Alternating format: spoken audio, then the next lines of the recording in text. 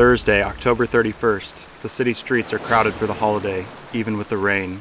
Hidden in the chaos is the element, waiting to strike like snakes. But I'm there too, watching. We have a signal now for when I'm needed, but when the light hits the sky, it's not just a call, it's a warning to them. Fear is a tool. They think I'm hiding in the shadows, but I am the shadows.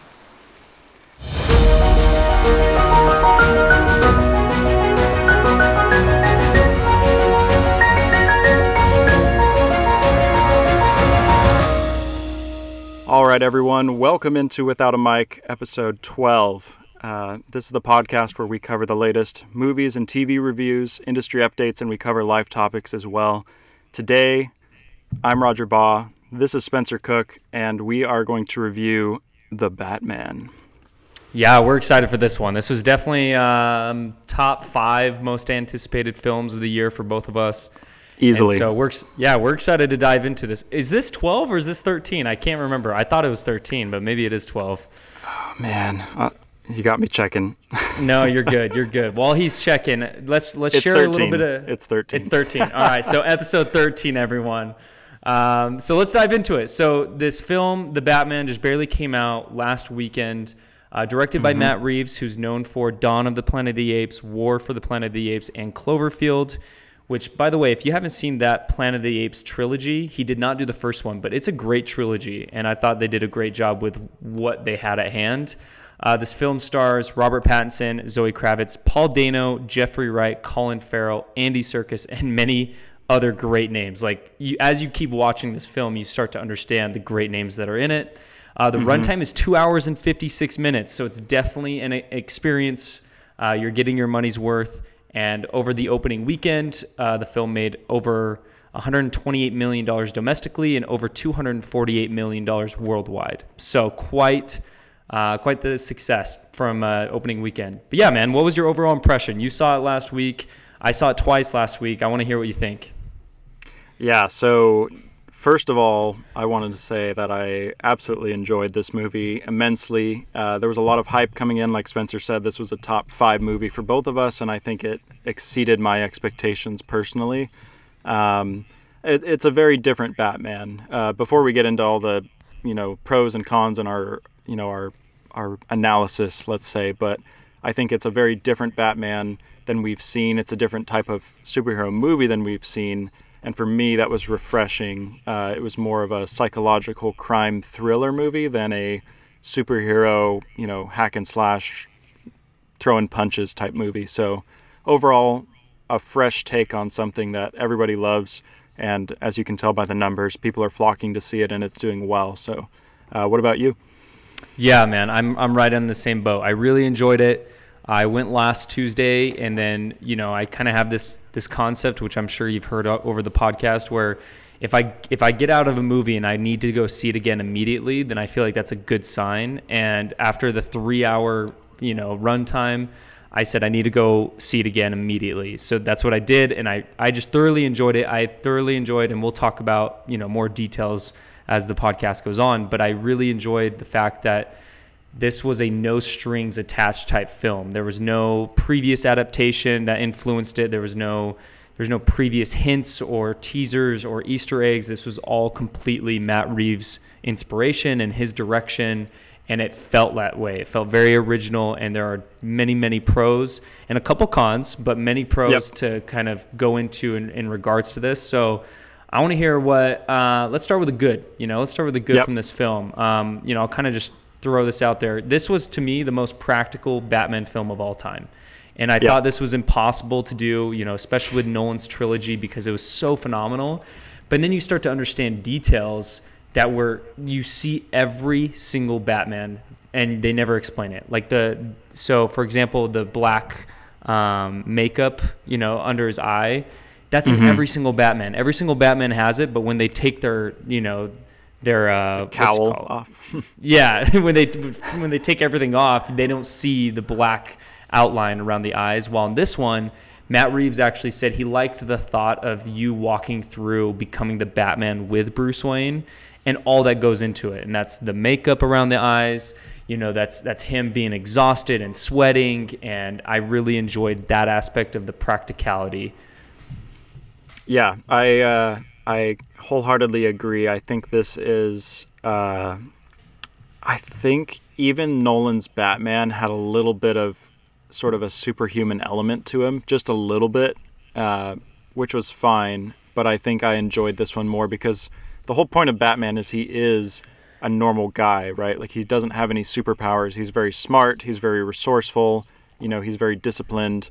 But he's at the end of the day, he doesn't have any superpowers more than any other person, which is sort of why we all relate to him, I think. So. Seeing him in this movie portrayed, like you said, you see sort of the fatigue and the toll on him more so and more raw than other movies. I think that was incredibly original. I think another thing that I really enjoyed about this movie was sort of the dark noir feel to it, because we haven't had a Batman or any superhero movie other than maybe The Watchmen that has this type of feel. The Watchmen's the only other movie I could think of that has sort of this noir detective, crime solving sort of feel. Because the Nolan Batmans, we'll compare these a little more later, but they're obviously the standard now, right? And so they weren't necessarily like solving a crime or a case, but this one definitely had that Zodiac, that Seven feel, where it's a battle of the minds. And Batman kind of got to show off how intelligent and smart he is. He's solving these riddles, he's putting it together. He wasn't perfect, but I think showcasing that was really refreshing. And as someone who likes crime and psychological crime thriller type movies, that was really refreshing and appealed to me. And that'll also probably push some people away. If you're not into that, you may not enjoy this as much as other Batman movies, just because it really goes all in on that. Yeah, it's not a cheap thrill kind of a film, Mm-hmm. I think, and that kind of goes into my next point, is I put as a major pro the writing and the visuals, because This is probably the first, maybe not the first, but at least from what I can think of, one of the only superhero films where you're not focusing on the characters as much as you're focusing on the story.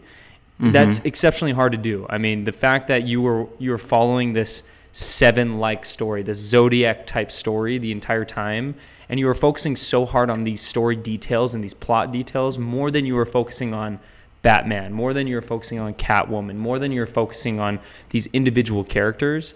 That's a huge shout out to the writing team, especially Matt Reeves, because at the end of the day, when you take on a superhero role, you pretty much take on the role of saying, hey, we have this character that everybody knows, that everybody understands, and you're going to focus on this person the entire time. And he made it pretty much opposite to that. And to go into the visuals, I mean, this is the best looking Gotham I've seen on screen. I mean, absolutely. They use the same LED technology as The Mandalorian, which I loved. I thought they did a brilliant job, and you could easily see it on each rooftop scene when they go to the Bat Light. And I loved it. It was absolutely beautiful, stunning. The lighting from the LED studio was so practical on Robert Pattinson's face. I mean, you got to remember, this is a very dark noir type film, and so there are many dark moments, and so the lighting was so important, and I felt like they nailed it on the head. The visuals looked great. The writing was great. I thought they just did a great job capturing your attention. Yeah, and especially showing us a Gotham we'd never seen before. We've seen Gotham.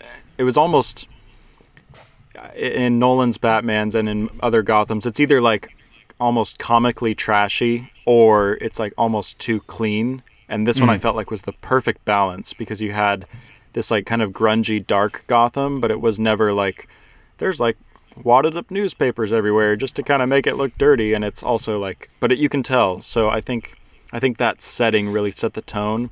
And I know I've seen a lot of people online, they're like, the next one has to start with, December 24th, Christmas Eve. Like, they're like, give us this Gotham in the snow. And I was like, yeah, that'd be pretty sick. Like, I'd love to see this Gotham with Matt Reeves in the winter around Christmas time. Maybe Mr. Freeze, I don't know, but that would be a really cool setting. So I think the world of Gotham in this movie was really immersive, and it pulled me in, and I want to spend more time there. So again, really, really well done. So yeah, the visuals, just real quick to kind of add on to that, when I imagine Gotham City, I imagine this hazy black, orange, red, and they give you that. It's the first time that we've seen it, you know? I mean, Nolan, once again, is my favorite director of all time, but everything he did was so perfect. It was so to the T, just perfect. All the visuals were perfect, and there wasn't this sense of like, it's almost like the comic book character was completely taken out, and they inserted this really well-written character, while this one is like, hey, we're going to include the comics, but we're going to be very original while we do it, and we're going to show you this in real-life form, probably the first time ever. And so I really enjoyed that. I just thought the visuals were so mind-blowing. And then, you know, my last pro that I had, I mean, not last, but the major pro that stuck out to me was Paul Dano. I mean, I can't begin to describe him as a villain, as an actor. He's, you know, obviously who's inspired by his character was inspired from the Zodiac Killer. In my opinion, I think he's second behind Heath Ledger's Joker for Batman villains that we've seen on screen. Agreed. And his emotions were expressed in a way unlike any other. You know, I mean, when you're looking at him at first, you're like, yeah, okay, anybody could do this. And then he had a range with his certain emotions, and he had a range with his voice and the way he looked at you and the way he looked at the camera and the way he looked at Rob. And I just thought it was phenomenal to see him on screen. I mean, there wasn't really a missing piece with the casting, in my opinion. Yes. I think to that end as well, another major pro for this for me was that this felt like a modern Batman for our times, for this year. Like, it felt updated and relevant. There's certain things that happened in it. Matt Reeves afterwards, this contains spoilers, so we will have put that in the title, but when he, at the end, the Riddler sort of mobilizes all these regular people to go and, you know, commit domestic terrorism acts. That reminded me personally of a lot of the attacks on the Capitol last year, just after the election in January. And Matt Reeves said this was all done before that, so it was just coincidental that it happened. But that felt relevant to me. Sort of all the corruption, you know, in the city, and all these people that were supposed to be fighting for justice and you know, upholding the law. They ended up being all of the slimy, you know, villains, or they were villains in the story. That was also, I think it felt relevant to me as well. And then sort of this idea of change and like bringing about change, lasting change. Obviously you have a black female who is the mayor, who ends up becoming the mayor. You know, that felt relevant as well. So just a lot of like relevant things happening in the movie that also felt relevant in our time. Not to take away from Nolan's Batmans, but there were some things in there that were relevant, but it didn't feel as I didn't feel as connected to it as the events of our time. Yeah, it's almost like you were watching Nolan's Batmans for this, like, almost the cinematic experience as a whole, while you're watching this one as like the details. So as a whole, the cinematic experience was phenomenal from the Dark Knight series. And then for this one, all the individual details that built up the story, just those were phenomenal and those stood out. What about a couple of cons? Should we get into these? A couple of the things that you might have, you know, maybe changed or suggested differently. The first one I have on my list is the ending. I personally, I wish they did not show the Joker. I wish they didn't show any type of Joker introduction. Not that, you know, I forgot his name, Barry, I don't know his last name, from the Eternals and from Dunkirk. Kogan. Not that I had Kogan? I think that's it. Is that right? That's how it's Keoghan. I don't know how to pronounce it. Yeah, so not that he did a terrible job or anything, but I almost think Matt Reeves kind of puts himself in a corner, even though he did blatantly say this may be the last time we see Barry's Joker, you know, in this entire universe. But at the same time, you introduced him at the end of the film. That is putting yourself in a corner. And not to mention, I mean, kind of go off your own. You know, the Riddler has not been seen on screen in a film since Jim Carrey, you know? And so it'd be awesome to see him play with maybe Mr. Freeze, who also hasn't been on screen since Arnold Schwarzenegger. You know, to bring in a character that's been on screen multiple times over the last 10, 15 years. I mean, that's adding a little bit more fuel to the fire that could cause criticism. and I just thought it was a little bit interesting. And it could have done without it. I mean, the ending was great without it. They didn't really need the Joker to step in, but just a kind of a minor criticism that I have. Yeah, I was okay with it. I do think, like you said, it kind of set that expectation. Now fans want to see more of that Joker, and now either you do it or you don't. And if you don't, people are going to keep asking, because it's like, oh, the next villain is, let's say, Mr. Freeze, and everyone's like, cool, now Joker, right? And it's like, well, no, now we're going to do so and so, and there's always going to be that expectation. Or you do it, which, as you said, again, this is a very original movie. It was refreshing to have the Riddler. I was excited about that from before. And then if you go right back to the Joker, it's like, okay, this had better be really good, because, obviously Heath Ledger set the bar, Joaquin Phoenix, we've had Jared Leto's Joker. There's just been a lot of Joker lately, which, granted, he is Batman's biggest villain. So, if they're going to continue this for a while, Joker's going to show up at some point. So if you already plan on doing the Joker later on down the line, it's okay. I would prefer that the next villain be not the Joker, and maybe bring him in later on. But at the same time, I could see how maybe they're like, let's do the Joker in the second movie. The first one was successful.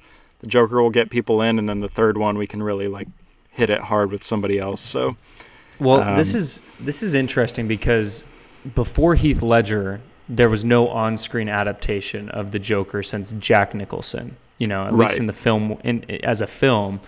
Mark Hamill does a phenomenal job. I'll state that right now as the animated voice for the Joker. But I feel like because of Heath Ledger's massive success as the best villain we've ever seen on screen all time, it's kind of opened this door to say, well, let's continue. Let's make new adaptations. Obviously, everybody loves the Joker. Let's keep portraying the Joker.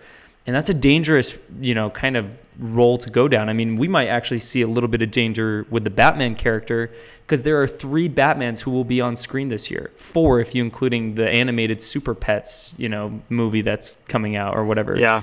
So, I mean, it's so difficult, because there's no continuity, whereas with Marvel, everything they do is continuity. Everything ties back into one another. Even with 3 Spider-Men on screen, they tied it into one continuous type film. So I think it's just they're playing with a little bit of fire. I don't have a problem with it. I just think they could have done without it.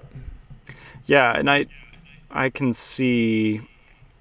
I think what we've seen, right, with the Joker so far is that you have to make it unique in its own way, and then do that excellently. Like, obviously Heath Ledger set the bar. And Joaquin Phoenix's Joker worked and did so well because it was unique and done expertly. And Jared Leto's was ultimately rejected by the fans because it wasn't super unique. It felt kind of like a copycat, and it wasn't done that well within the context of that movie, and so it was rejected. So I think if you're going to use Barry Conan's Joker in a future movie, it has to be unique, and it has to be done in a way that sets it apart in a excellent way, and then it will be okay. But we already love Robert Pattinson as the Batman. Everyone's bought into this and wants more, so I think they can pull it off. But like you said, it's a little more of the same. When I think this movie was so fresh, like, we're hoping the next one's going to just build on that, and if it goes back to the Joker and kinds of end up being not as great as it could have been, then we're going to point to it and say, well, you used the Joker again and you didn't do that good of a job, so that's why this movie wasn't as good. So yeah, that's a tough one. Yeah. For me, I thought the ending, the Joker was a nice little tease. I think the only thing, I don't really have a lot of negatives on this movie. I think it really pushed a lot of boundaries, and the risks they took, I think, paid off. The Riddler was such a tough villain to wrap up, because he turned himself in, essentially, by choice. So Batman didn't really catch him, right? He stopped his ultimate plan, but he didn't really catch him. So, I felt like they sort of like wrote this fantastic, great story, and they kind of did the Seven thing, right? Where he turns himself in, and then his grand finale is something that he's set up while he's captured or supposedly captured. So that, I feel like they could have found a little bit more clever of a way to catch him. It was fine, but that was one of my little nitpicky things. It was still fine, but I was like, they could have come up with a better way of like, capturing him, letting Batman have that moment.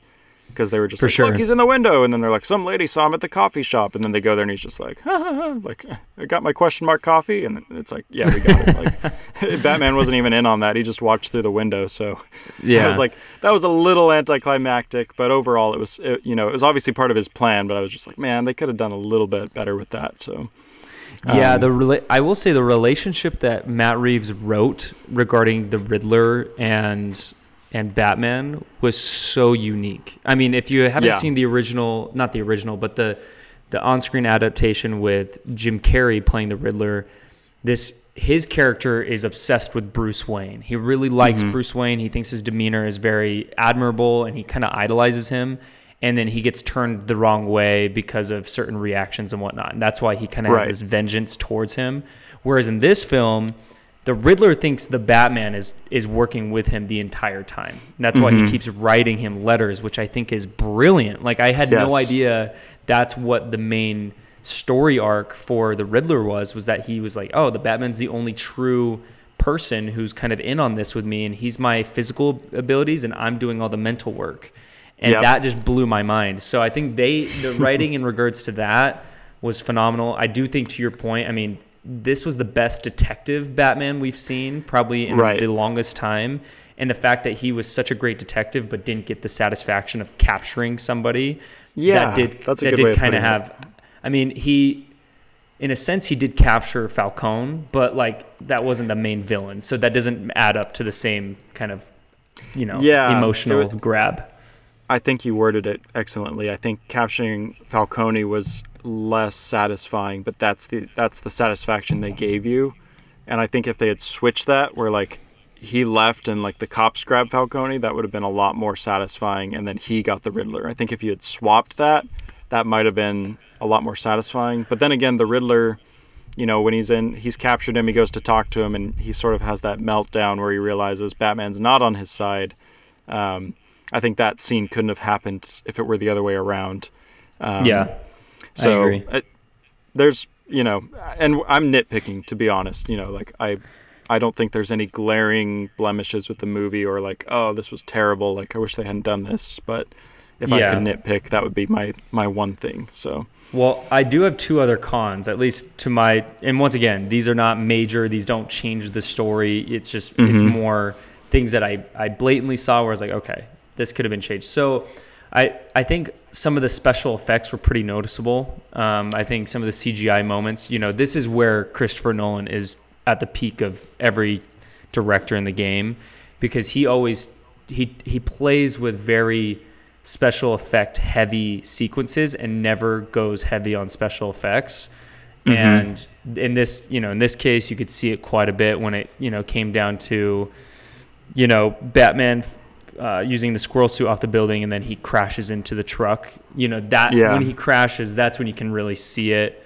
But that's okay. Like, I understand there was a lot of action, a lot of different sequences in this film. So for the most part, it was great regarding the special effects. But being a film that is entirely practical with the story, I think that was maybe a little bit, to focus on. And they did have a big budget. I mean, it was a $250 million or $200 million budget. So, taking that into consideration moving forward wouldn't be a terrible idea. And then the Batman suit needs to be figured out because, I did see when I saw it the second time around. And by the way, I'm not talking about design or anything. I'm talking about Robert Pattinson is visibly uncomfortable in the Batman suit in many sequences when he's turning his head and he's like kind of shuffling his head a little bit because he's trying to be super smooth. And you could tell he's just not. And, I posted this, on my TikTok, and many people were like, well, maybe this is his first version of the Batman suit because he created it. This is year 2, and then they'll make a better mold in the next film. That's great and all, but at the same time, we're in 2022. I mean, we need to figure out the Batman suit and make it more smooth and more accessible. But overall, nothing to take away from the experience of the film, just some minor critiques that I think may have enhanced it a little bit better.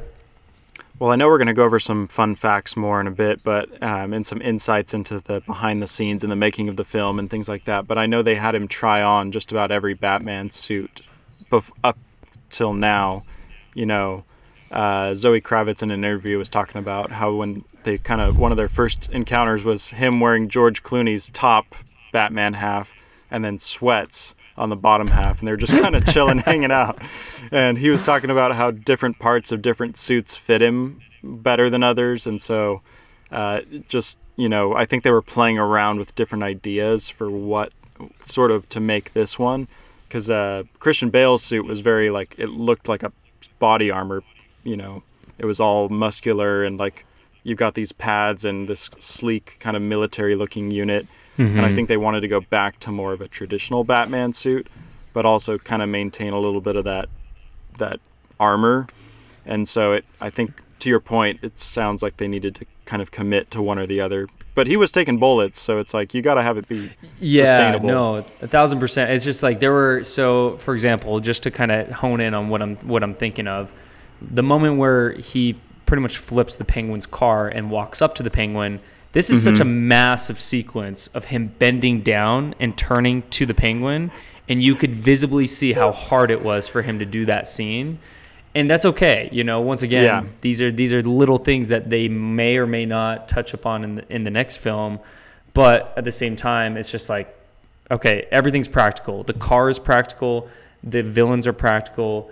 Your penthouse in New York City, rather than you being in some massive mansion, is practical. So these moments, I think, need to be a little bit more practical, especially because that's Matt Reeves' number one focus, is keeping this as practical as possible.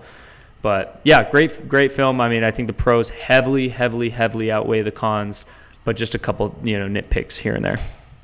Yeah, I think let's kind of talk about a little more of the context. I think we've kind of danced around comparing it to other Batman movies, and I think the big one is obviously the Dark Knight movie with Heath Ledger as the Joker.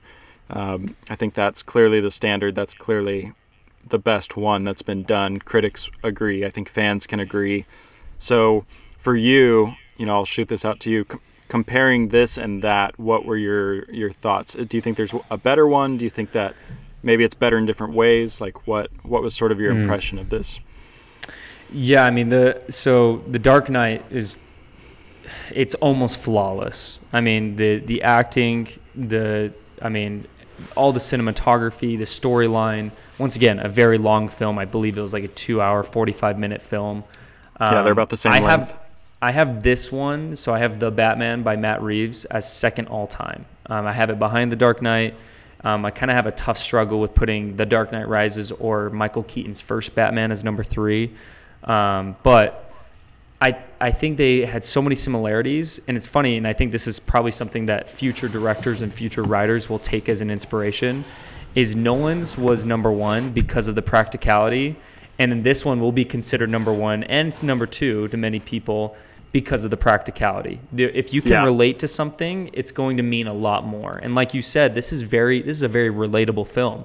The story is very relatable with serial killers, with rioting, with sick politicians, with things that we see day in and day out on different perspectives, and that's why we could attach ourselves to it with different emotions. Whereas, you have George Clooney's Batman, Val Kilmer's Batman, and even Michael Keaton's Batman are very much out-of-world stories that you could never relate to on a real-life basis.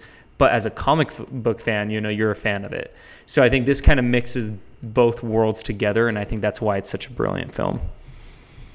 Yeah, I think you hit it on the head. I think what we as fans and audiences have told you, DC, and anyone who creates the Batman is we love the practicality of it, because again, Batman he's someone that we can relate to because he's a regular person, right? He doesn't have any enhancements other than things that he's built, or things that he's trained for. His mind is very sharp.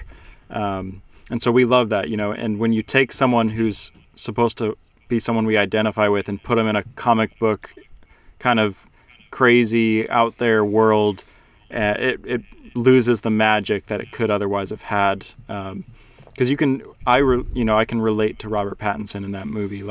I can relate to Christian Bale in those movies, just because, you can see that human element, and it's more about the person and not about, we need to make him, beat these kind of clowny villains and stuff like that. It brings them to a more real and more relevant level, and that's what we like. So, yeah, great point.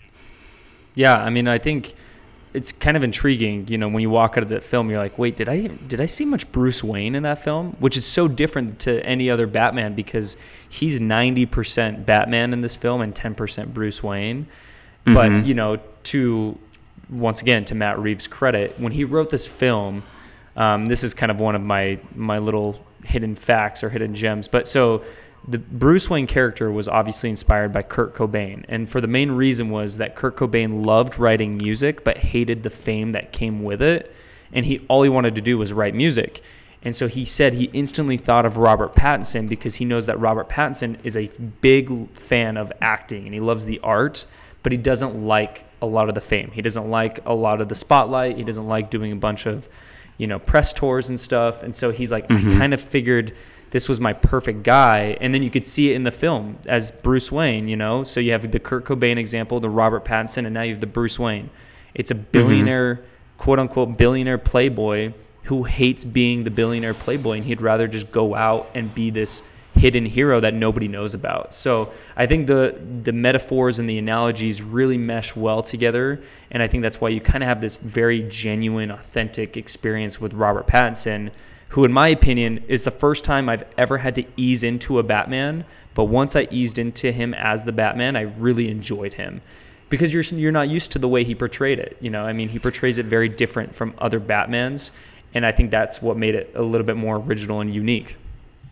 Yeah, one thing, so for The Dark Knight and the Batman, I think they're both great, but for different reasons. I think the Dark Knight movie really was about the Joker. Like, you came away from that, and the Joker, Heath Ledger's performance, was really what you left with. And Batman took sort of second back seat to that.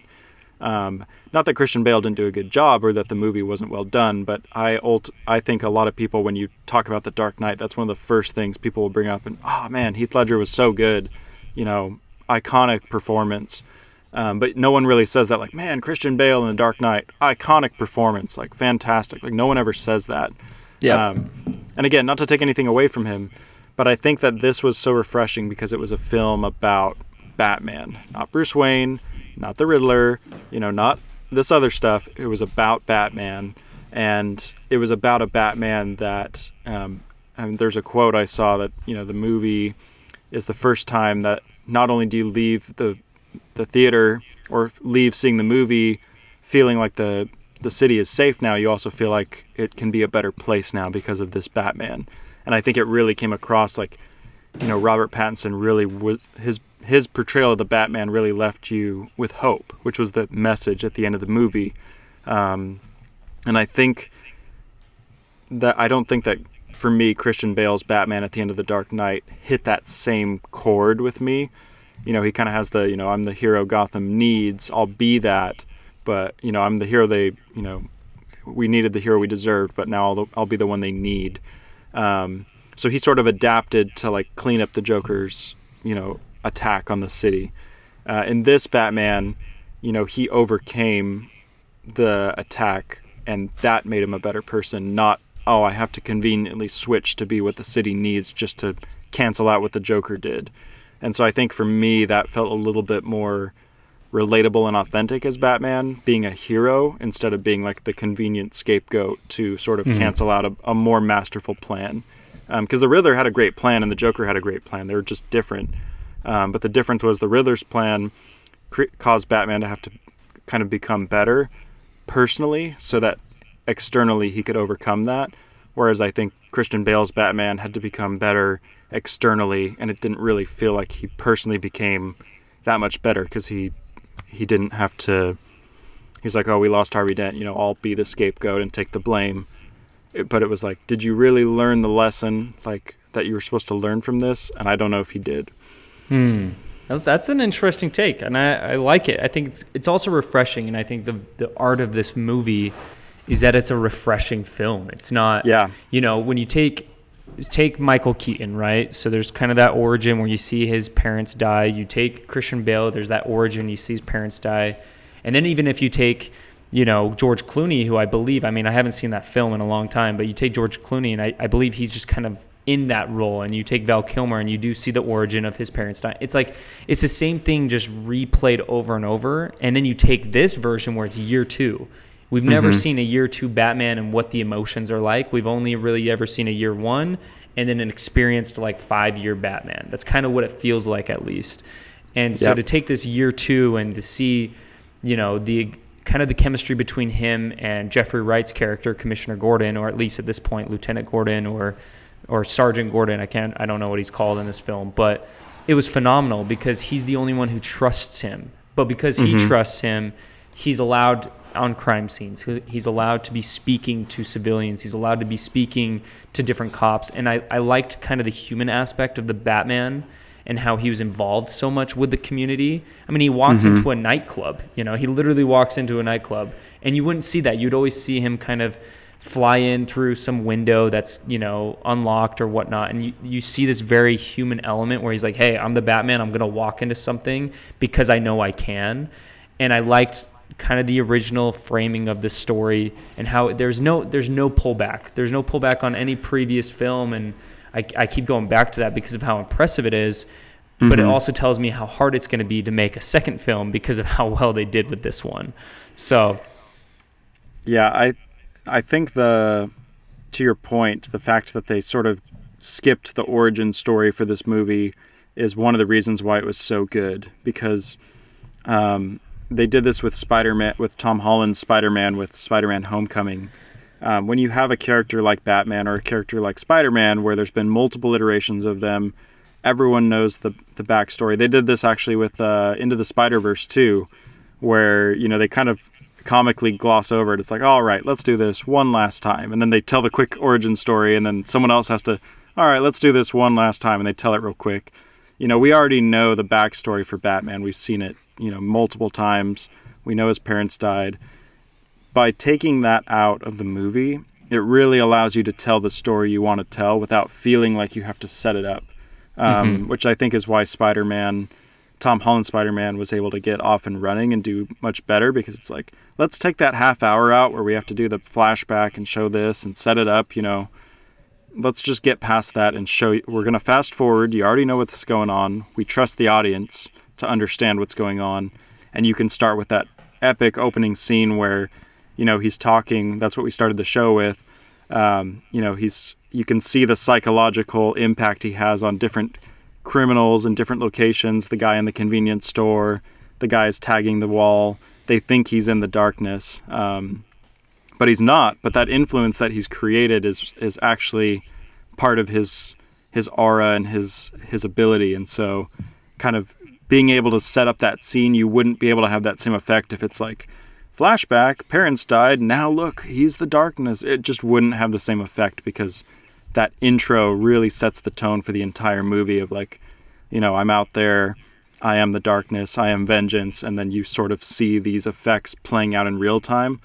So I think that was masterful, and give us more comic book stories with less origin stories, because we, as an audience, you can trust us to figure out what's going on, especially if you're redoing a character. So again, the Joker, like, we don't need another origin story for the Joker. Like, I actually liked that they did that with the Joker at the end of the Batman. It's like, he's just there, like, and he's already caught. So something happened where he's already in jail. Like, you don't need to tell us. Deleted scene, by the way. What? So that's a deleted scene that will be available. So that's what Matt Reeves said. How he got caught, or how he became the Joker? So there's a scene with him and Batman catching him and putting him in Arkham. Yeah. So that's something to kind of keep an eye on, is this story. There are many cut scenes from it, but to your point, sure, many practical scenes. Like him not being able to fight every single crime, thug, every single thug that's out in the middle of the night. Like, and he talks about that. He's like, I can't be everywhere, And I'm like, that is the most vulnerable, realistic statement that we need to hear from Batman, because all we ever think is, how the hell does he get to every single criminal? Like, how is he everywhere at once? And he's like, no, I have to choose very carefully who I'm going after and the implications that it has on the community and society. And so, and then of course his Batcave is literally an old terminal that was the Wayne terminal. And I was like, this is brilliant. It's not just some random cave that's found in the middle of nowhere. It's a literal terminal that's just run down and nobody ever uses it. And so that's realistic. So there's, to your point too, the Batmobile and his motorcycle, they're very like realistic things that you're like, yeah, if someone with a bunch of money wanted to soup up a car, this is what they would do. And then he just has a regular motorcycle that's like, there's no like bat wings and it's not purple and black. It's just a normal motorcycle and he's wearing a normal helmet. And it's just like, yes, this is refreshing. You know, he's not going to be able to make a Bat Gadget version of everything realistically. You know, the Batmobile was cool, but it was just a black car with a bunch of souped up upgrades. And he's driving around and it's crashing and getting pieces ripped off of it type thing. It's like, yeah, it's, you know, you're going to have to fix this if you're going through explosions and stuff. So that was just refreshing, I think, to kind of see. And, you know, if you think about it, the only like bat tool that he uses is the grapple gun. Apart from that, I mean, you don't really see anything else, which I appreciate. I mean, I guess he has his, which I really like, that like kind of arm thing that he had. But that's kind of where he had his tools, you know, that's the grapple gun. It's not like he had these little bombs, these smoke bombs, you know, these gadgets to just make you, you know, have some heart attack. I don't know. You know, like that's what you kind of expect in these other movies. But with this one, it's like, hey, what can he realistically get away with? And a grapple gun was kind of the one thing. So, and it was used sparingly, so he wasn't overly reliant on gadgets and you know, toys and tech and things like that. Like most of it was psychological, going back to that point. You know, it's the Riddler creating these puzzles and these. It felt almost like Sherlock Holmes-ish, you know. I think of that scene where in the Robert Downey Jr. one where he sort of draws on the floor and he's, you know, drinking laudanum. I've never seen him. Oh, really? I've never seen him. No. Yeah, so he does the same thing where it's this big case and there's like all these Bible references to this grand scheme, and so he's you know, on something. He's on some kind of drugs, and he draws it on the floor and puts all these tomes and rituals around, and he sort of goes into this. He goes down in there and tries to figure it out, and so Batman kind of does the same thing. You know, he draws all the stuff on the floor. Okay. So that was done in the Sherlock show with Benedict Cumberbatch as well, but just sort of that, like, I have to get into the villain's mindset. I'm going to go, you know, sort of go through his process and try to get there. So, you know, just sort of him relying more on natural things instead of unnatural things. So I think practicality is kind of the overarching message of this version of the Batman. What would you rate it, man? I mean, out of 10, one being the worst, 10 being the best, what would you rate it? So for me, I feel like time is something that we're all short of, right? So for me, like, when I talk to someone about a movies, they usually tell me like you definitely have to see this. Like, oh, it was pretty good, or like, it wasn't that good, or it was terrible. I feel like that's the scale. So I think for me, if I were to rate it on a have to see it, it was pretty good. Kind of a, you don't have to rush out and see it right now, but it was pretty good. There's like it was fine, and then there's it was terrible, don't go see it. It was Fantastic Four. So I would give it a go see it, like absolutely fantastic. Go see it now. Like, make plans this weekend. Check it out. I think it's, like I said, not everyone will appreciate it because it is brave and takes a risk of going after a specific style. It will alienate some people because not everyone's going to love like a dark psychological crime thriller like a Zodiac or a Seven, you know. That's not everyone's cup of tea. And if you really don't like movies like that, I can see why there might be a little bit of a barrier between this Batman and someone who doesn't enjoy those. If you love those movies, you're in luck. This is going to be great. And if you just love the Batman and you're looking for fresh, great movies and things like that, I think you'll really enjoy it too. But I do think there will be a specific audience that doesn't like this movie, and that's the reason why. What about you? Yeah, that's a good take, man. I like that you kind of look at it that way on a scale, you know, and I do my film reviews and I do my scale at the end, you know, 1 out of 10, and 1 being the worst, 10 being the best. And so I did one for the Batman, And I think if you look at every aspect of this film, and there are many, many, but like the main ones, you know, you look at the way it was written, you look at the way it was directed, you look at the cast and how they acted, you hear the sound of this film, and then, you know, obviously the camera work with the visuals, like there's not a missing piece. And so I ultimately gave this a 9.2 out of 10, which in my opinion is exceptional. Like I think the only other 9, I think I gave Spider-Man No Way Home a 9.1. I'm not sure, but I know like Dune got like an 8.9 in my scale. So like I found this film exceptionally rejuvenating and refreshing, and it wasn't stiff, it wasn't stale. It kept you in tune with the story the entire time. You weren't just entertained by the characters, you were entertained by the story. And I keep going back to that because it's so remarkable to do in a superhero film. So yeah, I mean, 9.2 out of 10. I thoroughly encourage everybody to go see it, and go see it twice. Go see it twice for the fine details that you find out throughout the film, because it gives you a whole different perspective of the details that Matt Reeves includes. Yeah, this is definitely a movie to see in the theater. That's another thing is, you know, it's going to be fun to see it at home, you know, later on, but definitely you have to see it in theater. If you can see it in IMAX, even better with the Dolby Atmos. You know, I remember the scene where his Batmobile fires up for the first time, and the theater's like, you know, shaking, and you're like, I'm in the Batmobile, let's go.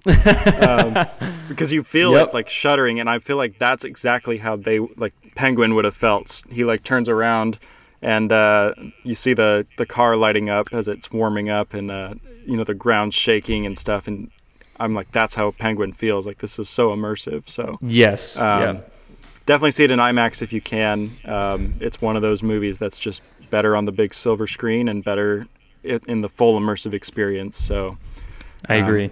I do have a couple little news bits, and then I'll kind of close out here. Yeah, I've got one or two as well, so let's do it. Cool. So for everybody who didn't know, so Pattinson did sign a 3-picture deal with Warner Brothers. This does hint at the idea of a trilogy. I don't know what else it would hint at, but I'm not going to confirm it because it's not confirmed yet, but it hints at the idea of a trilogy.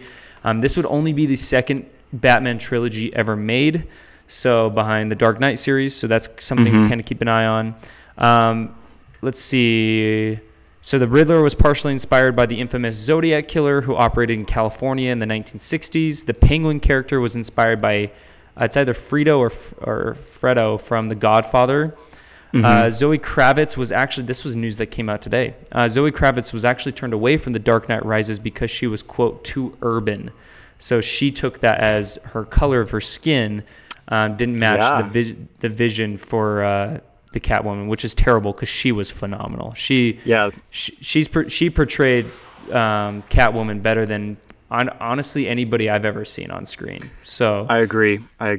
Yeah, we didn't even talk that much about, you know, I think, you know, Colin Farrell's Penguin was the best version of the Penguin. I think Paul Dano's Riddler was the best Riddler. I think Zoe Kravitz, you know, Catwoman was the best Catwoman. So I think everyone did such a great job. As Spencer mentioned this before, but just a phenomenal cast. Like, there were no weak spots in the core cast of this movie. There was no one like, they were kind of the weak spot. Everyone did a fantastic job.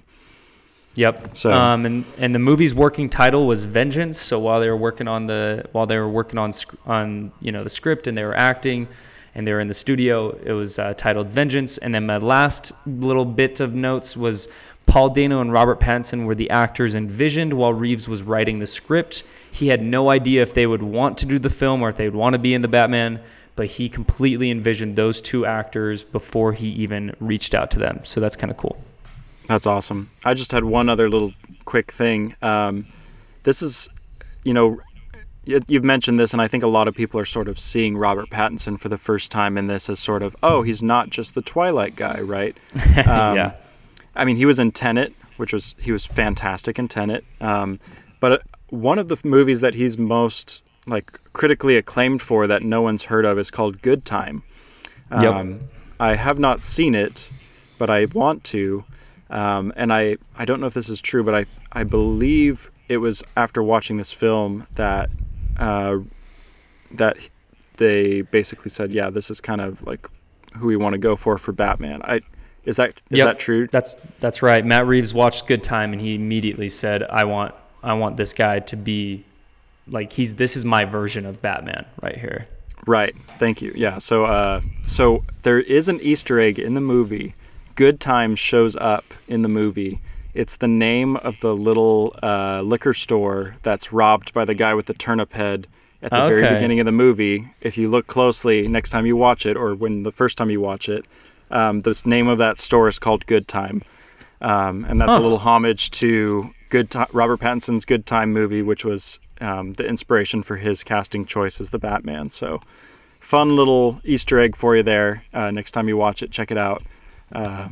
It'll be a good time. So yeah, no, I love that. I mean, if I were to leave with anything, I mean, the reason why Robert Pattinson is back as an A-list actor is because he took an untraditional, an unconventional route to become an A-list actor again. Because when he was in Twilight, he was obviously sought after, but he decided instead of taking these roles that really enhanced his physical appearance or these roles that really didn't fit, his persona, he didn't want to be in any rom-coms or anything.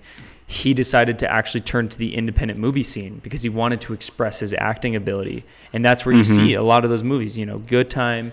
He worked on The Lighthouse recently. Like Roger said, he was in Tenet. He was in King on Netflix. He's in Devil All the Time. These are all great performances. And kind of a fun fact, Robert Pattinson will never use his real accent in any role. He will change his accent regardless if it's a British role or if it's not. So in Tenet, that's not his real accent, even though he is British himself. So kind of an interesting Easter egg. Yeah, that's there's so much. I feel like, now that we're kind of wrapping up, there's so much more we could talk about, but I think the overall message is just go see it for yourself and, just enjoy it for yourself. I think there's something in this movie for everyone. And I think that, like I said, other than that small audience that won't identify with this type of movie, I think everyone can find something to enjoy in it and appreciate the acting, the story, the experience, the cinematography, the writing, and overall fantastic film. This will be, I have a hard time seeing any movies this year that will best this, not necessarily as film of the year, but in like originality and just expert execution on all levels. There's going to be some great movies this year, but this one's definitely going to be, at the end of the year, a top movie for me at least, and I think Spencer will agree. Yeah, definitely. Well, that's all I've got. Do you have anything else? Any more? No, that's good. Yeah, tips? Like you said, I think we could talk about the Batman forever, but I think we hit our pros and cons, our initial impressions, and then obviously kind of how we rank it among the other Batmans with a scale at the end. But we'd love to hear your thoughts. If you hated it, let us know why. If you loved it as well, but you didn't love it for the reasons that we loved it, let us know. We love kind of having a full perspective of different details and different opinions. So please reach out. Don't hesitate. Yeah, thanks so much, everyone, for listening. We'll be back next week. This has been Without a Mic, and have a great day.